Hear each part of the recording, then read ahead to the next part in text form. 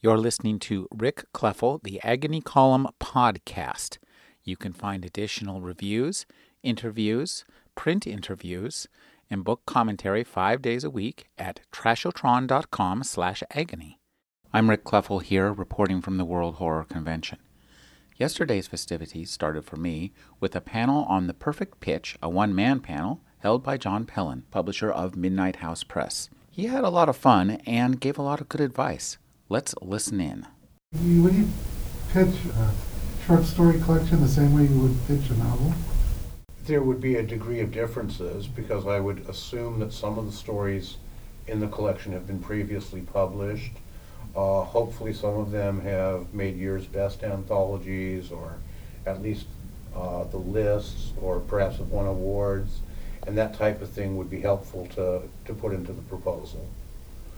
Of course, selling a story collection to anything other than a small press is extremely difficult unless your name is Peter Straub or Stephen King, or Clive Barker.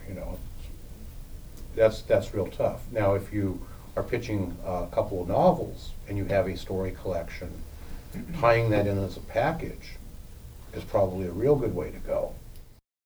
In this exchange, the questioner wanted to know when to shut the hell up during the pitch process. Pellin's answer was succinct, and, if obvious, at least he made his point with great clarity. Less is more. Okay. We're talking sales 101.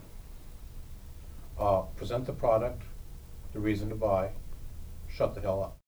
Of course, sometimes the answers that are the most obvious to give are the most enjoyable to hear. What are things to absolutely avoid? I've bought several of your line and they all suck, and this is a lot better, so